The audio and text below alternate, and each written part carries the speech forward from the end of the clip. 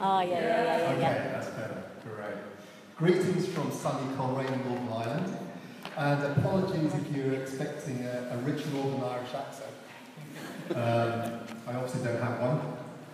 But I have to say that because when God brought me to Northern Ireland, to Coleraine, actually, have you ever prayed this kind of prayer? Father, thank you for doing it in a certain place, but don't send me there to live. Well, that's a prayer that I prayed after there were some prophetic words about me going to move into Northern Ireland. And when I did move to Coleraine, I thought it was the coldest town that I'd ever lived in. And I thought they'd misspelled the name. I thought they should have spelled it Coleraine. The rain sort of comes in horizontally. I don't know if you've ever seen horizontal rain. Okay, I would have to have like 5 layers of clothing, 3 layers of thermals, waterproof jacket, trousers, obviously needed a hat, something around my neck, covering my ears as well, an umbrella, and I would still get wet. I think I was the only one on the team complaining until I heard about these crazy people in Helsinki in Finland who were doing healing on the streets in minus 27 degrees. And I stopped complaining. The miracle wasn't that they were doing healing on the streets in that temperature, but the fact that people were coming to the chairs and sitting down in that kind of temperature, is a miracle.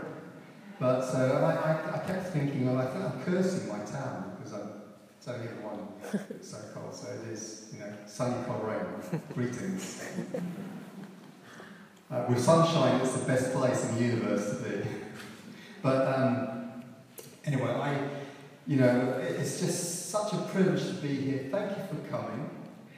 Thank you, Steve, Liv, for inviting me.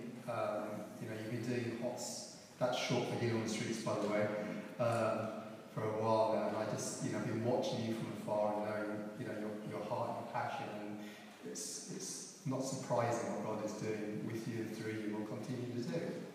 And it's just amazing what the Lord is doing around the world of Healing on the Streets.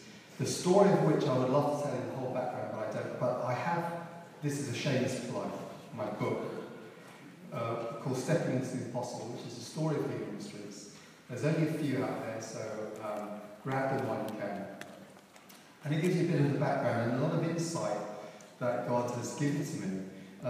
But just a snippet that we, Healing on the Streets has been running for about 10 years now. God has just downloaded this very simple model in helping the church step out of the building and into the streets where his heart beats. Now, can I just ask, how many of you is this teaching new for you for the first time? Hands up. Well, that's great. There's a whole number of you that really don't know much about Healing on the Streets, so you haven't had this teaching. So that's great. And for those of you that have, I know people have heard this teaching about 5 to 7 times, and they still receive something, some deeper understanding from it, which is helping them just to be free on the streets or wherever they go. And if you're here tonight and you're wondering I don't know what on earth I'm doing here, I don't know, how did I get here? How did my friend bring me here? I don't know what on earth I'm doing here. I haven't a clue about how to pray for the sick. And for someone on the streets and that, how do I even engage in conversation? Whenever I try praying, I don't see anyone get healed when I pray for them. And in fact, when I pray for them, they seem to get worse and better. And the person next to me is such more anointed than I am. Well, if that's you, you're the very person that God wants to work with and through. And the only requirements for this ministry is that, one, you follow Jesus. Okay, that's very important. You're following Jesus. And secondly, that you have a beating pulse. Now, can you just check that you have a beating pulse? Does anyone here not have a beating pulse? You can see the people in the medical profession here that are doing this. Okay, so if you have a beating pulse, you follow Jesus. It's the only requirements that you need. Once asked that question, and an elderly man from the back, when I said, does anyone doesn't have a beating pulse, he put his hand up. He actually needed healing for his ears. But we don't have to practice raising the dead tonight, so that's good. God loves you with all his heart. And he embraces you close to his side. You are sons and your daughters. You are so precious to your heavenly dad. Do you know that? If only he could just give you a glimpse of how much he loves you, you just melt away and you just feel absolute place of assurance, of safety. Just being in the love of God is and knowing his love and being free from shame and guilt and just living the freedom of his love is the most amazing thing. But as he embraces you, you are truly his beloved. He loves you with all his heart. He holds you tight, and his eyes are gazing outside of the building and onto the brokenness of the streets. And so people who are far away from him. And that's where his heart beats. God's heart beats on the streets and those broken places. And when we connect with the heartbeat of God, we come alive. And I love to see the church come alive. It's the most amazing thing when we step out of the safety of the building and we begin to connect with people who are far away from him. And what that does is incredible. It's amazing to see people who never thought that they could ever, not even sure if healing's for today, not even sure if God heals, not even sure if God could work through them, pinching themselves and actually asking the person they just prayed for, are you sure?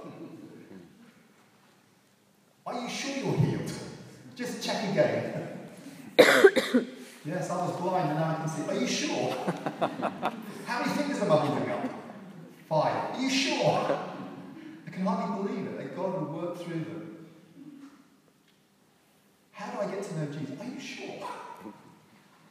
Are you sure you want to know Jesus? Yes, but how? They're shocked that God actually worked through them and they'd have the privilege of, working alongside the Lord in seeing the broken and those who are hurting healed and those who are far away from him come to know Jesus. I want to tell you the story right from the beginning because it's a great one, it's an old one, but it's one I love to tell. Alright, so Healing on Streets, for those of you that don't know what it looks like, we put out chairs and we stretch the chairs out so that a team who are kneeling, and we kneel to pray, who kneels around someone who sits on the chair won't interfere with the next chair. So we space it out far enough so that one team won't interfere with the next team. And we put out, depends on how many chairs we put out. I've seen as little as 2 chairs. I've seen as many as 20. And it also depends on the faith of the churches who are involved. When I went to Canterbury and launched Healing on the Streets there, I asked Simon, who was heading up Healing on the Streets, I said, Simon, how many chairs are you putting up? After seeing the site that we were going, he said, 6 chairs. I said, Simon, it's not enough. With the size of the team and the space you've got there, it's not enough. He said, well, I'll bring 8 out. I said, it's not enough, Simon. He said, no, well, I'll go get some more if it's not enough. We put 8 chairs out. Instantly, we knelt on the ground and the presence of God came. The chairs were instantly filled with people. So he was shocked. He went and got another 2 chairs. 10 chairs were there. They were filled. 10 chairs are filled. He's shocked. He goes and gets some more chairs. Wow. The manager of a furniture shop opposite is looking through the window. He's never seen this before in his life. He is amazed to see members of the public sitting on these chairs and a queue of people. And he sees the presence of God. He sees God. He's watching closely. He sees people weeping in the chairs, people getting healed. And he's so moved, he gets a chair from his furniture shop and he adds it to the end. It instantly gets filled. He goes back into the shop, gets another chair, and he keeps adding chairs until it's like this, it's amazing. It's amazing. Anyway, so it depends, from 2 to however many. It depends on the size of your team and the space you've got. And we have a banner that says Healing, which is it's 1 metre wide by 5.3 metres high. It's pretty big, pretty tall. and it just says healing from top to bottom. Now, you need to be pretty blind not to see that. And anyone who can't see it, we invite them to come and take a seat. Where's my prop? Excuse me, I need a prop. There's my prop for tonight. I invite them to come and sit in a chair where we'll pray for them to be healed. And you can pray for anything. It doesn't have to be healing, it could be for absolutely anything. And we, there's between 2 and 4 people that come to kneel around the person who sits in the chair. And we have men praying for men, women for women. Well, this couple had come from a place called Cavan in the south. And it's about 110 miles away from Coleraine. And we're about a 6-minute drive away from beautiful, beautiful coast. You've seen it. You'd agree it's beautiful. It is. We have a beautiful coastline, Causeway Coast. You must come and visit sometime. See the Giant's Causeway. Just beautiful, beautiful area of Northern Ireland. And so this couple were on their holiday. And it's really like holiday resort along the coast. And they were there for 2 weeks. At the end of their holiday, they came into town to do shopping. Now, we have been outside Coleraine Town Hall for the last 10 years. We launched here on the streets in Easter 2005, and we've been outside the Town Hall every Saturday without fail, regardless of the weather. We have knelt in the snow and the ice, in the rain, when it was almost up to our necks. Oh, well, that's a bit of an exaggeration. It felt like that sometimes. And in those rare occasions on a sunny day.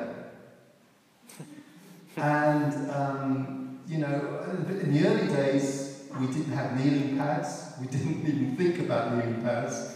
Our knees would freeze to the ground. It was so cold at times.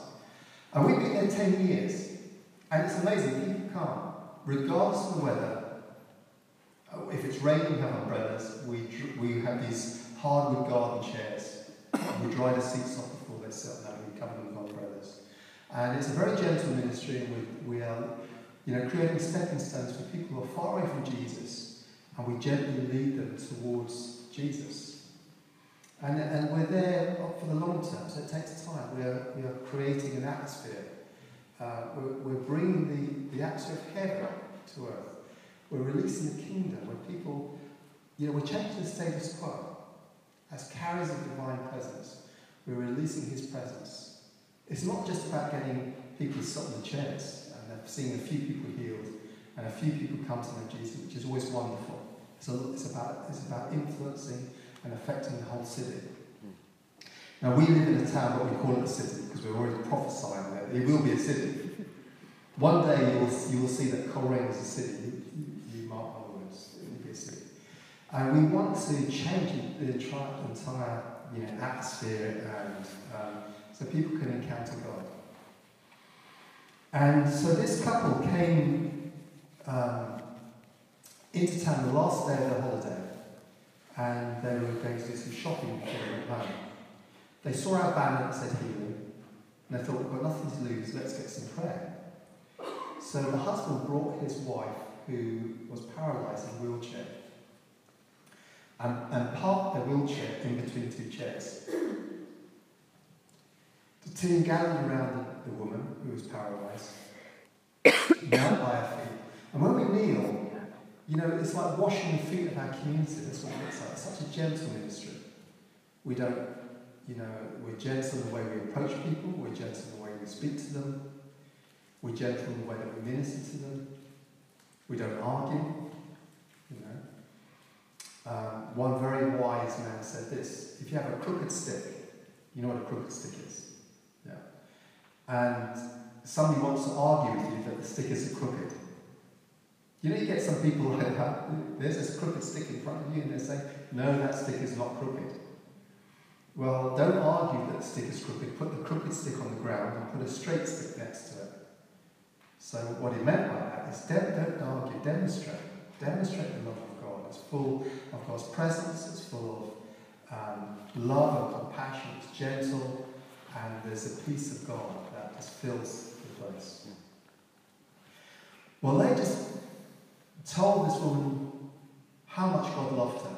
One of the things we do, before we even pray, we'll tell them, we speak to them, we speak to their hearts. we tell them how much God loves them. Then we invite the presence of God. The presence of God is already there, but we pray for the increase of God's presence. And then we take authority. And as they took authority over the paralysis, they then asked her to try and do something with their legs.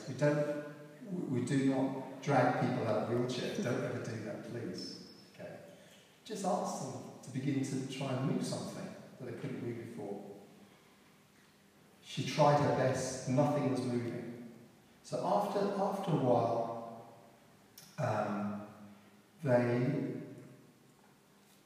began to reaffirm God's love to her, and then told her how healing comes. And we'll learn tomorrow how healing comes. I'm going to teach that tomorrow. That it can be either instant, gradual, or there may be no sign of healing. But it doesn't mean that God doesn't love you, and it doesn't mean you're not going to be healed. You could be healed as you go. It could be instantly, it could be gradual, it could happen, you wake up the next day. So we affirmed God's love to her. We then told her how healing comes. We left her in a place of faith and said, now, if there's any change, or no change, even if there's no change, would you please let us know? We'd love to continue to pray for you. We'd love to just press in and believe for you that God would heal you completely. She thanked us, her husband thanked us. They'd experienced God's love, they'd felt God's presence. And they went their way. They were driving home. It's 110 miles away. They were about halfway home when the wife suddenly said to the husband, "Stop the car, something's happening." So he pulls over to the side of the road. It's pouring with rain.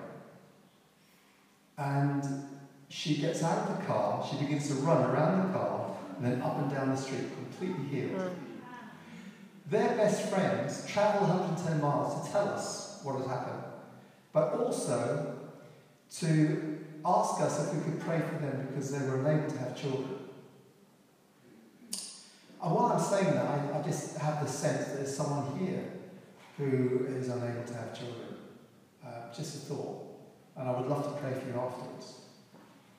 We have such a high track record of childless couples, barren couples, conceiving after we prayed for them, that we were contemplating putting a little brass plaque behind our hardwood garden chairs that said, "Warning, you're in danger of becoming pregnant." Because children are blessed from God. I mean, I can tell you so many stories of barren couples.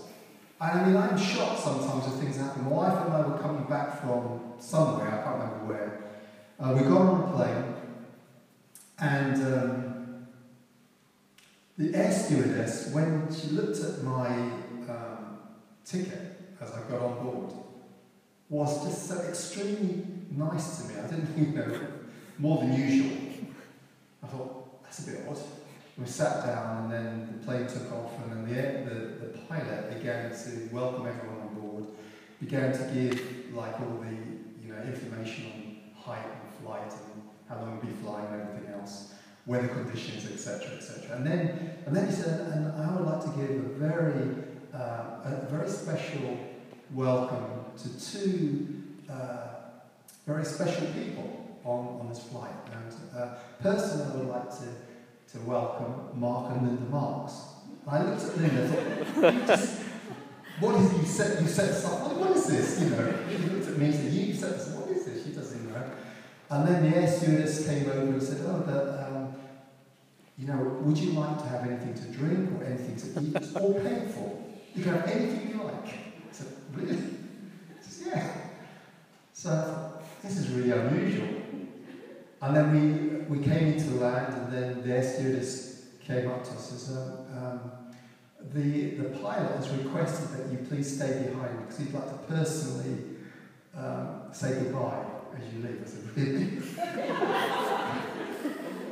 So we waited. We were the last on the plane. And as we left, the pilot gave us such a amazing send-off. And he said, 3 years ago, you prayed for my wife, and she was unable to conceive. And because of your prayers, we now have a 3-year-old daughter.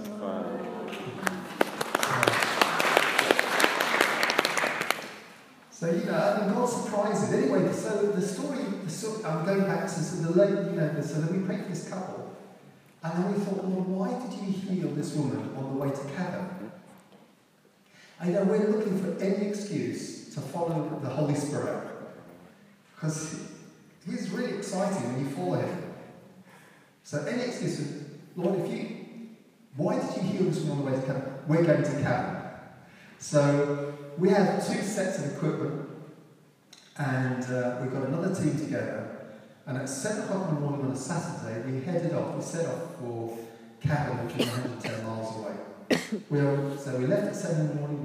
We arrived there, and we set up our banner. We set up the chairs. We knelt on the ground to pray. We led into God's presence, and we began to thank God and just ask for more of His presence. And then we got off the ground, and about 20 minutes later, one or two people started to come to the chairs, and we began to pray.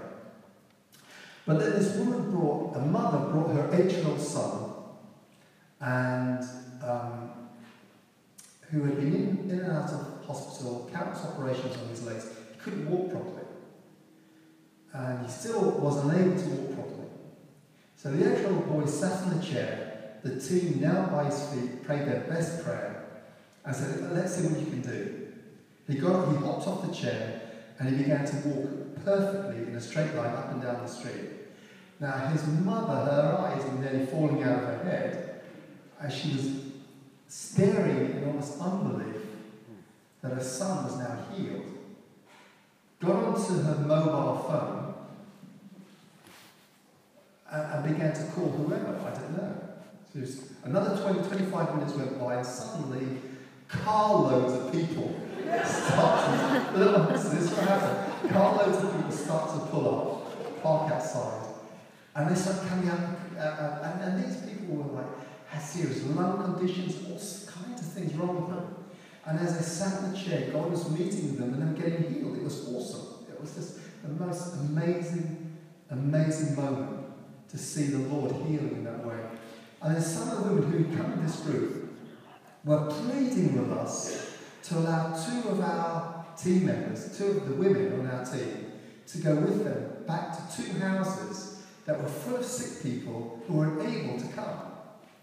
And we were looking at we were so busy now that we were reluctant to let them go, but they pleaded with us, and in the end we said, okay, but please bring them back. So away they went. So Maxine and Caroline went with these 2 women to these 2 houses. They went into one house full of sick people. So they brought a chair, they put it in the middle of the living room. They invited people to come and take a seat. And one by one, God met with them, and there were people getting healed, and it was the most amazing time. They went to the next house, again full of sick people. They put a chair again in the middle of the living room, healing on the street style. They invited people to come, and as they came, God was meeting with them, God was healing them. And they saw a young man who had a hunchback standing in the corner. And he was bent over with a very prominent hunch in his back. And he wasn't coming because he must have really thought, well, what I have is impossible, and it's so visible. It's okay for everyone else who, you can't see what's wrong with them, but with me, and he must really was thinking, God can't do anything for me. But they began to coax him out of the corner of God's love. They began to tell him how much God loved him, that God wanted to touch him as well. And in the healing streets, we never make any promises or guarantees, apart from we'll pray our best prayer, and that God loves you. The one thing we can do, God loves you with all his heart. He wants you to be healed. We can't guarantee you're going to be healed right now, but we're going to pray our best prayer for you. And it can happen instantly, gradually, it may happen later, even though there's no sign of anything happening. So they coax this young man out of the corner, and as he begins to come out of the corner and walking towards the chair slowly, his back began to straighten up. Wow. And by the time he got to the chair, his back was straight. Wow. He didn't even have to sit on the chair. Amazing. How wonderful is the Lord? Amazing. I just love Jesus when he does things like that. But for me, the story that really keeps speaking to my heart is the mother of this household who didn't know Jesus, got out of bed at 7 o'clock in the morning. She doesn't know God. She gets out of bed, she kneels beside her bed at 7 in the morning. She begins to cry out to a God she doesn't know. God, if you're there, please help me. Please help my family, God. They're all sick, and I don't know what to do, God. If you're there, if you're real, God, please send someone to help. And at 7 o'clock in the morning, we left Coleraine in answer to her prayers. Wow. I want to say that we are, you and I, we are, the hands and feet of Jesus, and the answer to the prayers of those who are outside praying to God they don't know, crying out. There are people going to bed tonight weeping. They don't know if there's a God or not. They don't know if anyone can understand or see. But I want to tell you that, when the church steps out of the building, we're going to meet and engage with people like that. We are hope bringers. Yeah.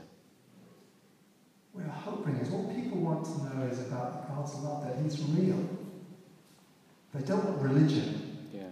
They want to know about a real Jesus who wants to be their best friend, who can make a difference in their life. And, when Jesus ministered publicly,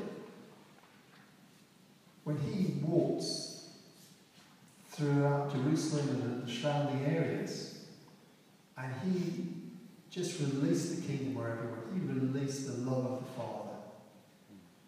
And compassion always moved His heart. And the crowds grew so vast when they saw the miracles that He did, when He saw them healing the sick. The Bible says they praised the God of Israel. They followed Him. They put their faith in Him. They believed in Him. The crowds grew so vast that, He looks at this huge crowd, and Jesus really reveals the limitations of a one-man ministry.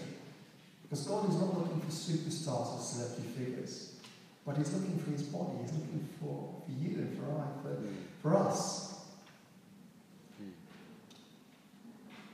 to do the things that He does. Yeah. And He looked at this vast crowd. Compassion fills His heart. They're harassed and helpless, like sheep without a shepherd. And He said, ask the Lord of the harvest to send labourers out into the harvest field. The harvest is plentiful, but the labourers are few.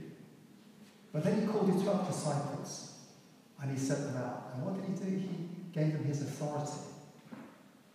He said, now go heal the sick and tell people that the kingdom of God is near. He gave them authority over every sickness, every disease, over every demonic force. He said, now go heal the sick. Simple. But Jesus didn't stop there, because He begins to reveal His master plan. He then calls 72 others. He gives them the very same authority, and He sends them out. He says, go heal the sick, go tell them that the kingdom of God is near or close at hand. And He sent them out like lambs amongst wolves, that's what the Bible says in Luke 10. Can you imagine what they must be thinking? Did I hear what the Lord just said? Wolves eat lambs for breakfast. And they went out with fear and trepidation. And I've got to tell you, if how many introverts are there here? Hands up. Oh, you're in good company. Do you know I'm an introvert? I think God has a sense of humour that He would choose a shy introvert to be an evangelist. I have to die every day to stand up here, to step out in the streets, to talk to anyone. I have to die daily in order to do that. If God can work through me, He can work through anyone. And they went out with fear and trepidation. But they were courageous. And we have to be courageous. Despite feeling of inadequacy. We're just courageous in God. And they stepped out. And when they returned, they were full of joy. It wasn't to do with any model or method that they were using, but the fact that they had been given authority, and that authority worked. You know, when we first did Healing on the Streets, and I saw the team that we had taught, and there was green as anything. Someone even, like Philippa Macton, who head up Healing on the Streets in Coleraine now, didn't even know if healing was for today. They only came along because their daughter wanted to come and she needed a lift. And they thought, well, we'll give you a lift and make this something useful in a small group setting. They were bowled over, and then when, you know, after 2 Sunday evenings, I announced that next Saturday we're going out to the streets to put this into practice. They were shocked. They knew it was called Healing on the Streets, but they didn't actually think we were going to do it. They were bowled over. When leaders started to come and began to hear what was happening in Coleraine, they would ask Philip, so Philip, you know, you were there at the very beginning, so, you know, weren't you afraid that no one was going to come to the chairs? And Philip, no. I was afraid people weren't going to come to the chairs. They were amazed to see. And, you know, and after they began to see people healed, and I've got to tell you, 4 weeks in, after being on the streets, we were on the front cover of the Chronicle with the headlines. There was a picture of me holding a walking stick. I've got to tell you how I resisted being on the front cover. I don't want to be on the front cover of anything. I don't know why the Lord does this, pushes me in front of things. I don't like it, you know, but you just have to be obedient.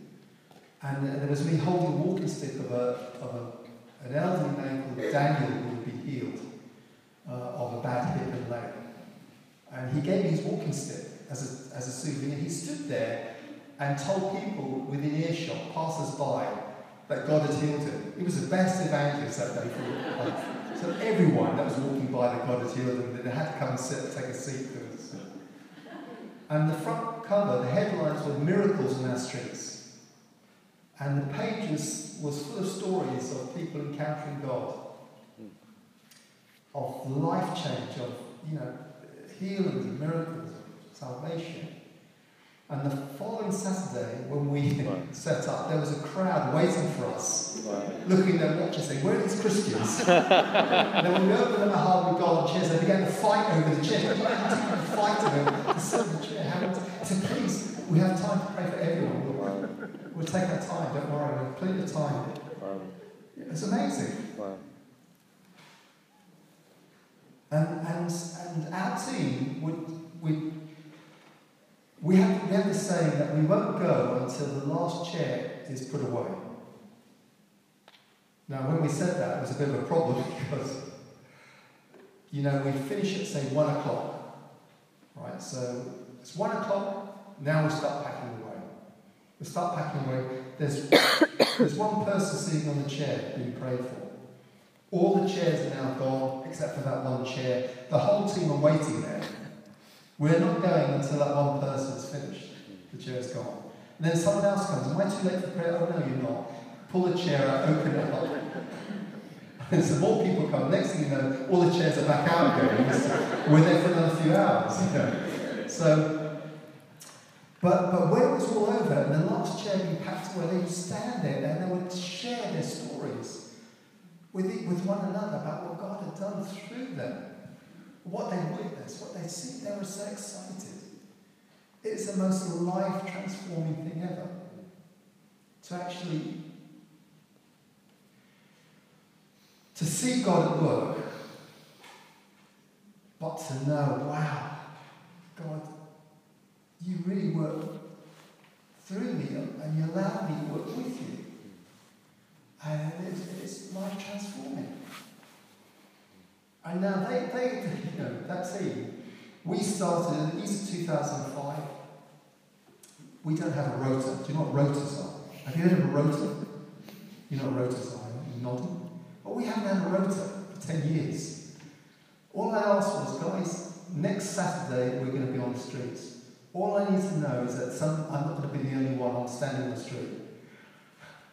Can anyone say they're going to be there to hand it up? So thanks, all I need to know. And when God revealed his love to the team, I said to them, I don't know why you're here, what your motives are for being here at this training. Could be because, you just love to see God heal someone. You love to see God touch someone's life, transform a life. It maybe you want God to work through you. You long for God to work through you. Or it may be you're a total skeptic. That's okay as well. And you don't know whether God heals or not. Well, you're in the right place to find out. I have skeptics, people who profess to believe in God, but are so skeptical. And all I say to them is, come join us on the streets and you'll find out. I said, that's okay, but if you're a skeptic, that's fine. Or it may be that you are so filled with the love of God that his love compels you. You're propelled out into the streets. You have to be on the streets. You have to tell people about God's love. Then whatever your motive is, this is what I believe will happen. One day, as you kneel by the feet of someone, praying for the person who sits in this chair, that your Heavenly Father is going to show you the glimpse of his heart, of how he feels about this one whom his Son died for. And when he does that, your life will be forever ruined. That was my prayer. One day, we had 6 chairs out, and 6 members of the public sitting in those chairs, all weeping. Right? Imagine that, they're all weeping. Then I looked closely, and I saw all the team kneeling around those 6, all weeping. And at that moment, I said, thank you, Lord. You've just ruined my team. And from that moment, we've not had a rota. In those early days when I was leading it, someone would come to me and say, Mark, I'm sorry, I can't be out, I can't come to the streets this Saturday. I can't do healing on the streets this Saturday. I said, why not? He said, I've got to go to the wedding. I said, brilliant. Have an amazing time, really enjoy it, celebrate it. And then, I know, but I need to be here. No, you've got to go. Yes, but there are people who need me to be, isn't there? You go. How wonderful is that? When God so captures your heart. 10 years. So, tomorrow, if you'd asked me, Mark, who's going to be on the streets in Coleraine tomorrow? I couldn't give you an answer, but I know this, that there will be a team there.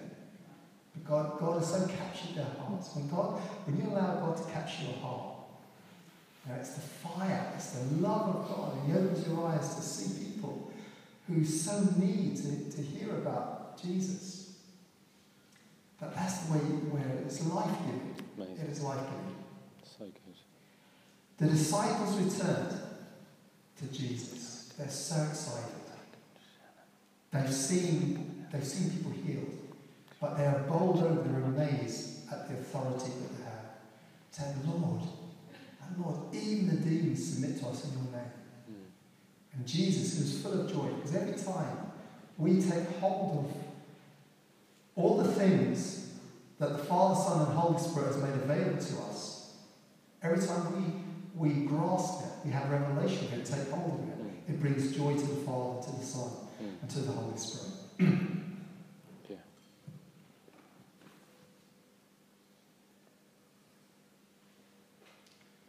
And Jesus said, I saw Satan fall like lightning to the earth. I've given you authority to trample on snakes and scorpions and to overcome all the power of the evil one. Nothing at all shall harm you. But don't rejoice that the spirits submit to you in my name, but that your names are written in heaven. And Jesus said, you've got authority. You've got it now. I've given you authority. Jesus didn't stop at the 12 or the 72. He then gave the Great Commission in Matthew 28. All authority in heaven and earth begin to be, therefore go, make disciples of all nations. And he goes on to say, teaching them to obey everything I've commanded you. And what did Jesus command his disciples to do? He said, heal the sick, raise the dead. So when someone is walking by the chairs, and should they just happen to drop dead in front of you, I hope it doesn't happen, but let's just say it happens, what are you going to do? many of you have done first aid training? Okay, good. Well, you go into action, do your first aid training, all right? This is just wisdom. There'll be some of you also on the phones to the emergency services and giving, the information of what's just happened. But the rest of us, what are we going to say to that corpse? Get up. Yeah, great one. That's a good one. It's a good start. Get up. Because we have authority even to speak to the dead to be raised. Okay. I wish I had time to tell you stories of the dead being raised. I would love to tell you that. Incredible stories, amazing stories. God, the Lord showed me that I would see the dead being raised. I've met people who've been raised from the dead. I've met people, I've heard testimonies, I've known people who've gone to the place where they're raised to confirm it. And people have been, bodies decaying like over 2 days in hot weather. Nothing is impossible for God. Yeah. Absolutely nothing. I would tell you stories that will blow your mind. If you don't have the mindset for the miraculous. And God is wanting to have a mindset for the miraculous. Wow. So that's why I'm telling stories. The model I can teach in 5 minutes. But the mindset God needs to give you revelation. And as I'm speaking, God is beginning to impart something into your innermost being. Like spirit speaks to spirit, deep calls to deep. So God wants to give you revelation, wants to give you depth of insight, breadth of understanding, wants to open your ears to hear what the Spirit is saying, eyes to see. When Jesus sent the 72 out, he sent them out to every town and place he was about to visit. That excites me for healing on the streets. When the church takes hold of what Jesus has said, and we step out into the streets and into those broken places, when we do that in obedience, we begin to release the kingdom. Jesus, it says, he sent them out to every place he was about to visit. Last year, one of the things I'm going to be teaching, as well as the Healing on the Streets model, is I'm going to teach you the miracle question which God gave to us last year.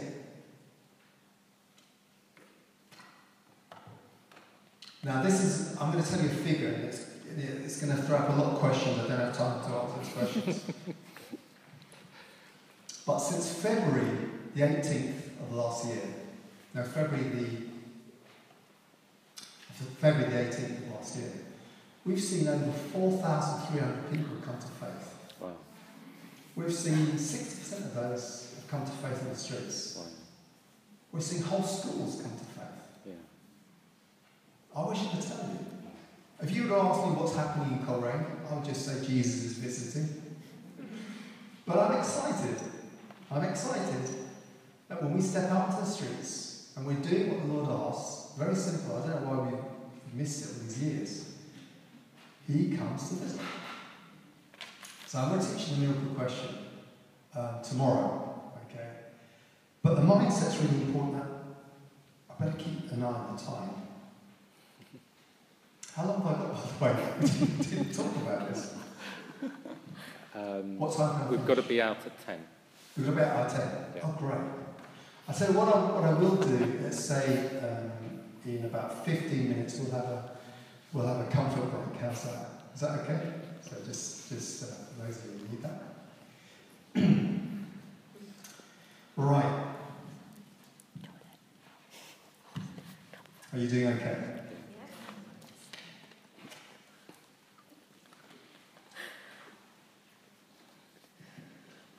You've got manuals, but you're going to find it really difficult to follow me. I can't follow myself. But it's worth reading and going over it, when you get home. And it will help give you some more, bring to your mind some things that I've said, and it will help. And it's good to go over those things. If you've gone over, just keep going over it. will help you. But I'm going to just talk to you about some of the distinguishing marks of this ministry. And then we're going to talk about understanding kingdom authority and power. We're going to do some things that may really stretch your mind and your thinking. Okay? So just bear with me and be gracious to me.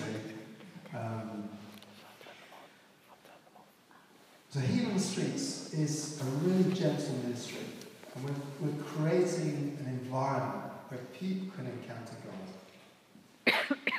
We're carriers of divine presence, and we are called to change the status quo. Whatever the lie of the enemy is over our town, our city, whatever the lie of the devil is over Balaam, for example.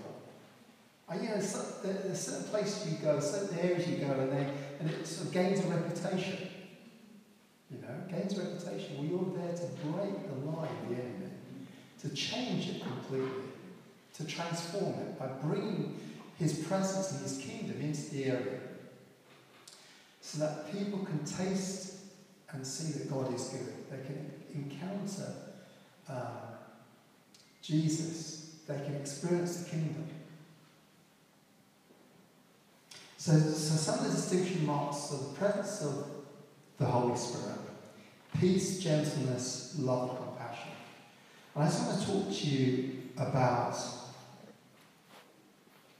the presence of the Holy Spirit, because it is so important that we learn who we are, what it is we carry, and what a difference we can make. A witch said to one of our team many, many years ago, you Christians are ignorant about what it is that you've been given, that God has given to you. And she went on to say, we witches spend months trapping a demon into a tree. And one of you ignorant Christians walks by and all our work is undone. I thought, praise God. Now, if we do that in ignorance, what's going to happen when we begin to walk with understanding of who we are, what it is we carry? Now, if you know why a witch should trap a demon into a tree, please don't come and tell me. I have no interest in that kind of knowledge. If that's what I'm going to do, that's up to them. But when you understand who you are, then everything you do, and this is important as well for the miracle question, because people have asked me what the miracle question is. They're really three very simple questions, and it's a model. And to be honest, I don't actually believe in models. Okay, I'm just going to contradict myself here, because what I see Jesus do, or if you like, what he's modelling to his disciples, was total liberation out of intimacy with the Father. So, remember, Jesus has laid aside his majesty. He wasn't working out of his divinity. Do you understand that? Out of humanity. He was fully God and fully man, but he chose to work out of his humanity, out of relationship with the Father. So he had to get everything from the Father. So he's laid his majesty down. And the Bible says he often withdrew to lonely places to pray. Well, in those days it was a mountaintop, because the only quiet place that could get away from the crowds was a mountaintop. That doesn't mean you have to go to the mountaintop. But he spent his time, in just fully immersed in the presence of the Father. You could just see such a busy ministry time. So he's been, his time's been demanded. Wherever he went, people were searching for him, people were looking for him. He couldn't hide his presence. Sometimes he wanted to, he said, the Bible says that he couldn't hide his presence. He would secretly go to a house and people would discover he was there.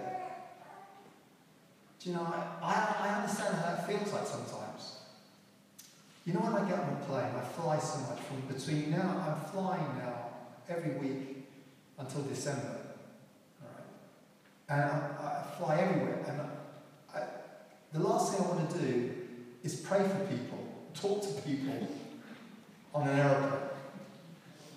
I'm being honest, introverted nature. So what I do is I've got these headphones, I stick them in, the music's quite loud, right? It's really bad, I know. But God seems to put me either in the vicinity of people who just for some reason make it very clear to me that they need help. Right, there's a story in here, right, that I wrote about, I don't have time to share it, about one woman who got delivered on the plane. A fear of flying, phobias, fear of flying. I was just the other week flying to, where was it now? I was speaking at River Camp. And so I'm sitting second to last row from the back, okay, in the aisle seat. I got my earphones on and I'm playing really loud worship music. And this is great, it's like, there's nobody beside me, right, this is great. So I prefer a window seat to some other window seat, anyway, I'm in the aisle. And there's a man in the last row sitting directly behind me. The plane begins to descend, and there's some turbulence, and the plane's going like this. And for some reason, if you're sitting in the tail end, it seems to whip a little bit more. And you could feel this thing building up, and suddenly, and it was really turbulent, the most turbulent I've felt for a long time. The man behind me began to scream and shout. I mean, he thought that the tail section was going to come off. Break away from the plane. He has such a powerful fear that the steward, air steward, and stewardess couldn't help him. He shouted so loud that I could hear it from my earphones. And I thought, and I looked around and everyone's looking in a state of shock. They don't know what to do. So I turned around in my seat and I said, could I pray for you? And he couldn't speak, he just nodded. So I stuck my hand on his chest, I commanded the fear to go, and the peace of God came straight away. And everyone's looking at me in a state of shock. I said, why do you keep putting me in this position? I just see some peace and quiet. So that's what you've got to do. And it's so Jesus came out of the presence of the Father, and he was ready. He was filled with the Holy Spirit. He was clothed with compassion and power. He was led by the Spirit. And wherever he went, and whenever the situation arose, he released what he had received from the Father. And when you've been in the presence of the Father, you carry the presence of the Father. And so when he spoke to the poor in spirit and he preached good news, whether it was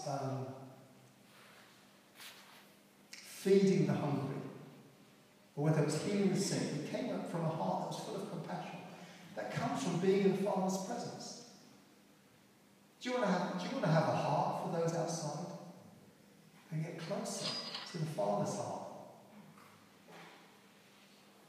If you want to carry more of God's presence, then steep yourself close to his heart, because his presence will rub off all over you. If you want to be filled with the power of God, then don't seek power, but seek his face, seek his presence, because power comes from his presence. I don't seek God for power. I want his face, I want his presence. My soul, my flesh cry out for the living God. Wait, where can I go to meet with him? Where can I meet with God? And then he needs to be at the forefront of our hearts and our minds. We need to learn to nurture and carry his presence. We're told in Ephesians to be filled with the Spirit. is it Ephesians 5:19 or is it Galatians? I'm not quite sure now. But it says, be filled with the Spirit. Ephesians, be filled with the Spirit. And it goes on to say, sing and make music in your heart to the Lord. It's learn to nurture His presence, to carry His presence wherever you go. And then He demonstrates total liberation. So wherever He went, healing, for example, was fluid and creative. It happened at any time, any place, and in the way of His choosing. So when you understand your authority, when you carry His presence, you're filled with the Holy Spirit, then you know the Father's heart. You can minister His goodness wherever you go and in the way of your choosing. But there are times and seasons, and I'll explain that tomorrow, but there's times and seasons where God will give a specific model for a people, for a purpose, for a period of time. The problem with models is that when the model has run its course, has fulfilled its purpose, people can begin to worship something. They begin to worship the model, not the Lord. I'll give you an example from Scripture. So, when you read in 2 Kings about the history of the kings, and you see there was a certain period of time where one king after another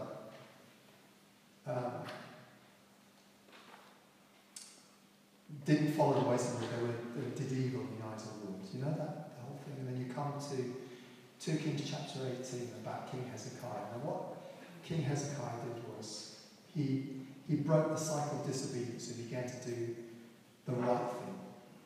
And do you remember when the Israelites had sinned against God and Moses? And what happened was poisonous snakes came into the encampment. And the Bible says that many people were dying from the poisonous snake bites. So what happened was that they repented, they cried out to God, and God said to Moses, make a bronze snake, put it hard on a pole, that anyone who's bitten by a snake and gazes at this bronze snake will live, they'll be healed. And it was a real practical solution, God-given solution to a problem they had. So they didn't have to, really practical. So let's say you set up a tent and you put your hand in a box, there's a snake in it, for example. It bites you. Instead of running to find someone for healing or running in to touch this pole, all they had to do was look at this pole which was high up and centrally placed so everyone could see it. All they had to do was look and gaze with faith at this bronze snake, and they were healed. Well, this bronze snake had finally run its course. It fulfilled the purpose that God had given for it. It was a simple method to release healing that God had chosen. And King Hezekiah, when he became king, it said this, that he began to tear down the high places, destroy the high places, the altars, the standing stones, the Asherah poles he broke up. And he said he broke up into pieces the bronze snake that Moses had made because the Israelites had begun to burn incense to it. You know what they'd done? The very instrument through which God had chosen to release healing to the Israelites was now being used as an object of worship. That's why we have to be careful of models. But I really believe God does, in times and seasons, for a people, for a purpose, for a period of time, gives models to help the church. And I believe Healing Streets is a model. It has become a move of God that has travelled all over the world. For the last 10 years, we have not pushed the door. People have invited us. God told us very clearly not to push any doors, that God was going to take me by the hand and lead me. He was going to open the doors. And I had to go with him through these doors. And so for the last 10 years, I haven't, sent a letter out, an email out, advertised, come and invite me. Just God has done this. And for the last 10 years, I'm travelling around the world, continue to travel it. Next week I'm in Denmark, and I'm in America, and I'll be in Brazil. I'm travelling, it's travelling all over the world. It's a move of God. It's happening at grassroots level, which is really exciting. And it's ordinary believers stepping out of the building.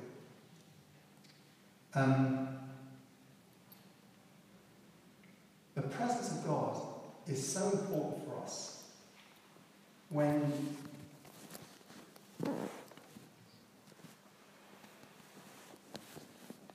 the Bible says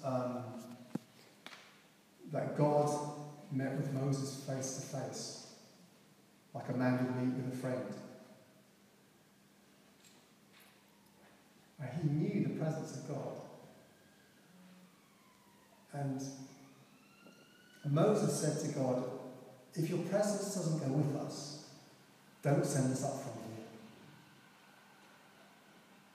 How will anyone know that you're pleased with us? And what will distinguish me and your people from all the other people on the face of the earth? And I ask this question to everywhere I go, I ask this question to followers of Jesus. What is it that marks you out? What is it that distinguishes you from any other group of people of another faith, of another religion?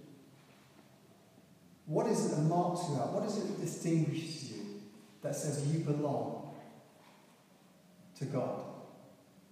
That you are the children of God? What is it that marks you out? And in Exodus chapter 33, verse 14, God said this: my presence will go with you, and I will give you rest. And that is a promise for us today. That the presence of God, that we are a people of God's presence, that you are carriers of divine presence.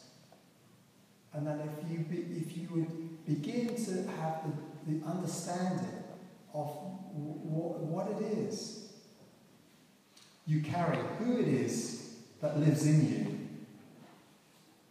you. So, God has created us in his image. And God is threefold in nature. Alright? So I don't have time to go into too much detail, but we know God the Father, the Son, and the Holy Spirit. And he's created us spirit, soul, and body. Thessalonians talks about this.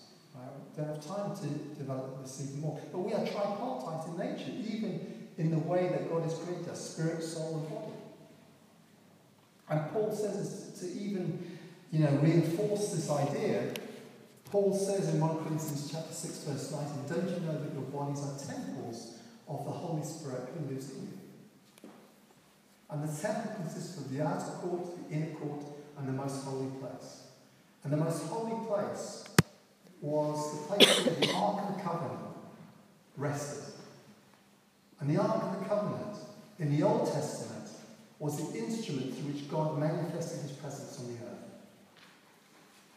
Wherever the Israelites went, the ark went before them, carried by the Levite priests, who would carry the ark on a pole on their shoulders. So the presence of God would go with the Israelites wherever they went. And the resting place of the ark was in the temple, in the most holy place, the Holy of Holies. And Paul says, don't you know that your bodies are temples of the Holy Spirit? So Paul likens our body to the temple, and so this physical part of our body, the flesh here, is the outer court. And that interfaces with this world. So all my sensory perception is alive to this world. The ground is solid beneath my feet. I can smell, I can hear, I can see, I can taste. Without this body, I would not be able to engage in this physical world. That's why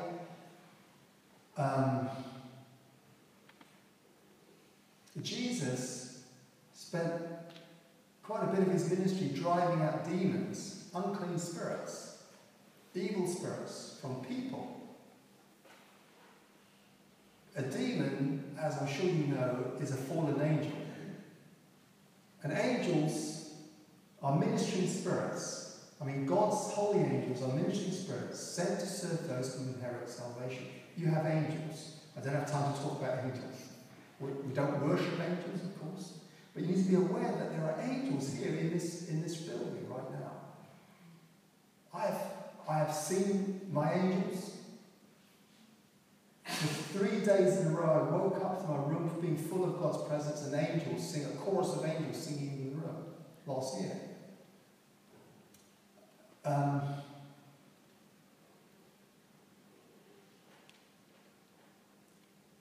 This is a reality. I'll tell you what we're going to do. We'll have a break now. It's past, and we're going to continue after this, okay? Because there's some teaching I want to bring, and I don't want to break into it. We're getting right into it now, so I will continue this teaching after. Okay, is that all right? We're going to have a break. I could say 5 minute break or so. Is that okay?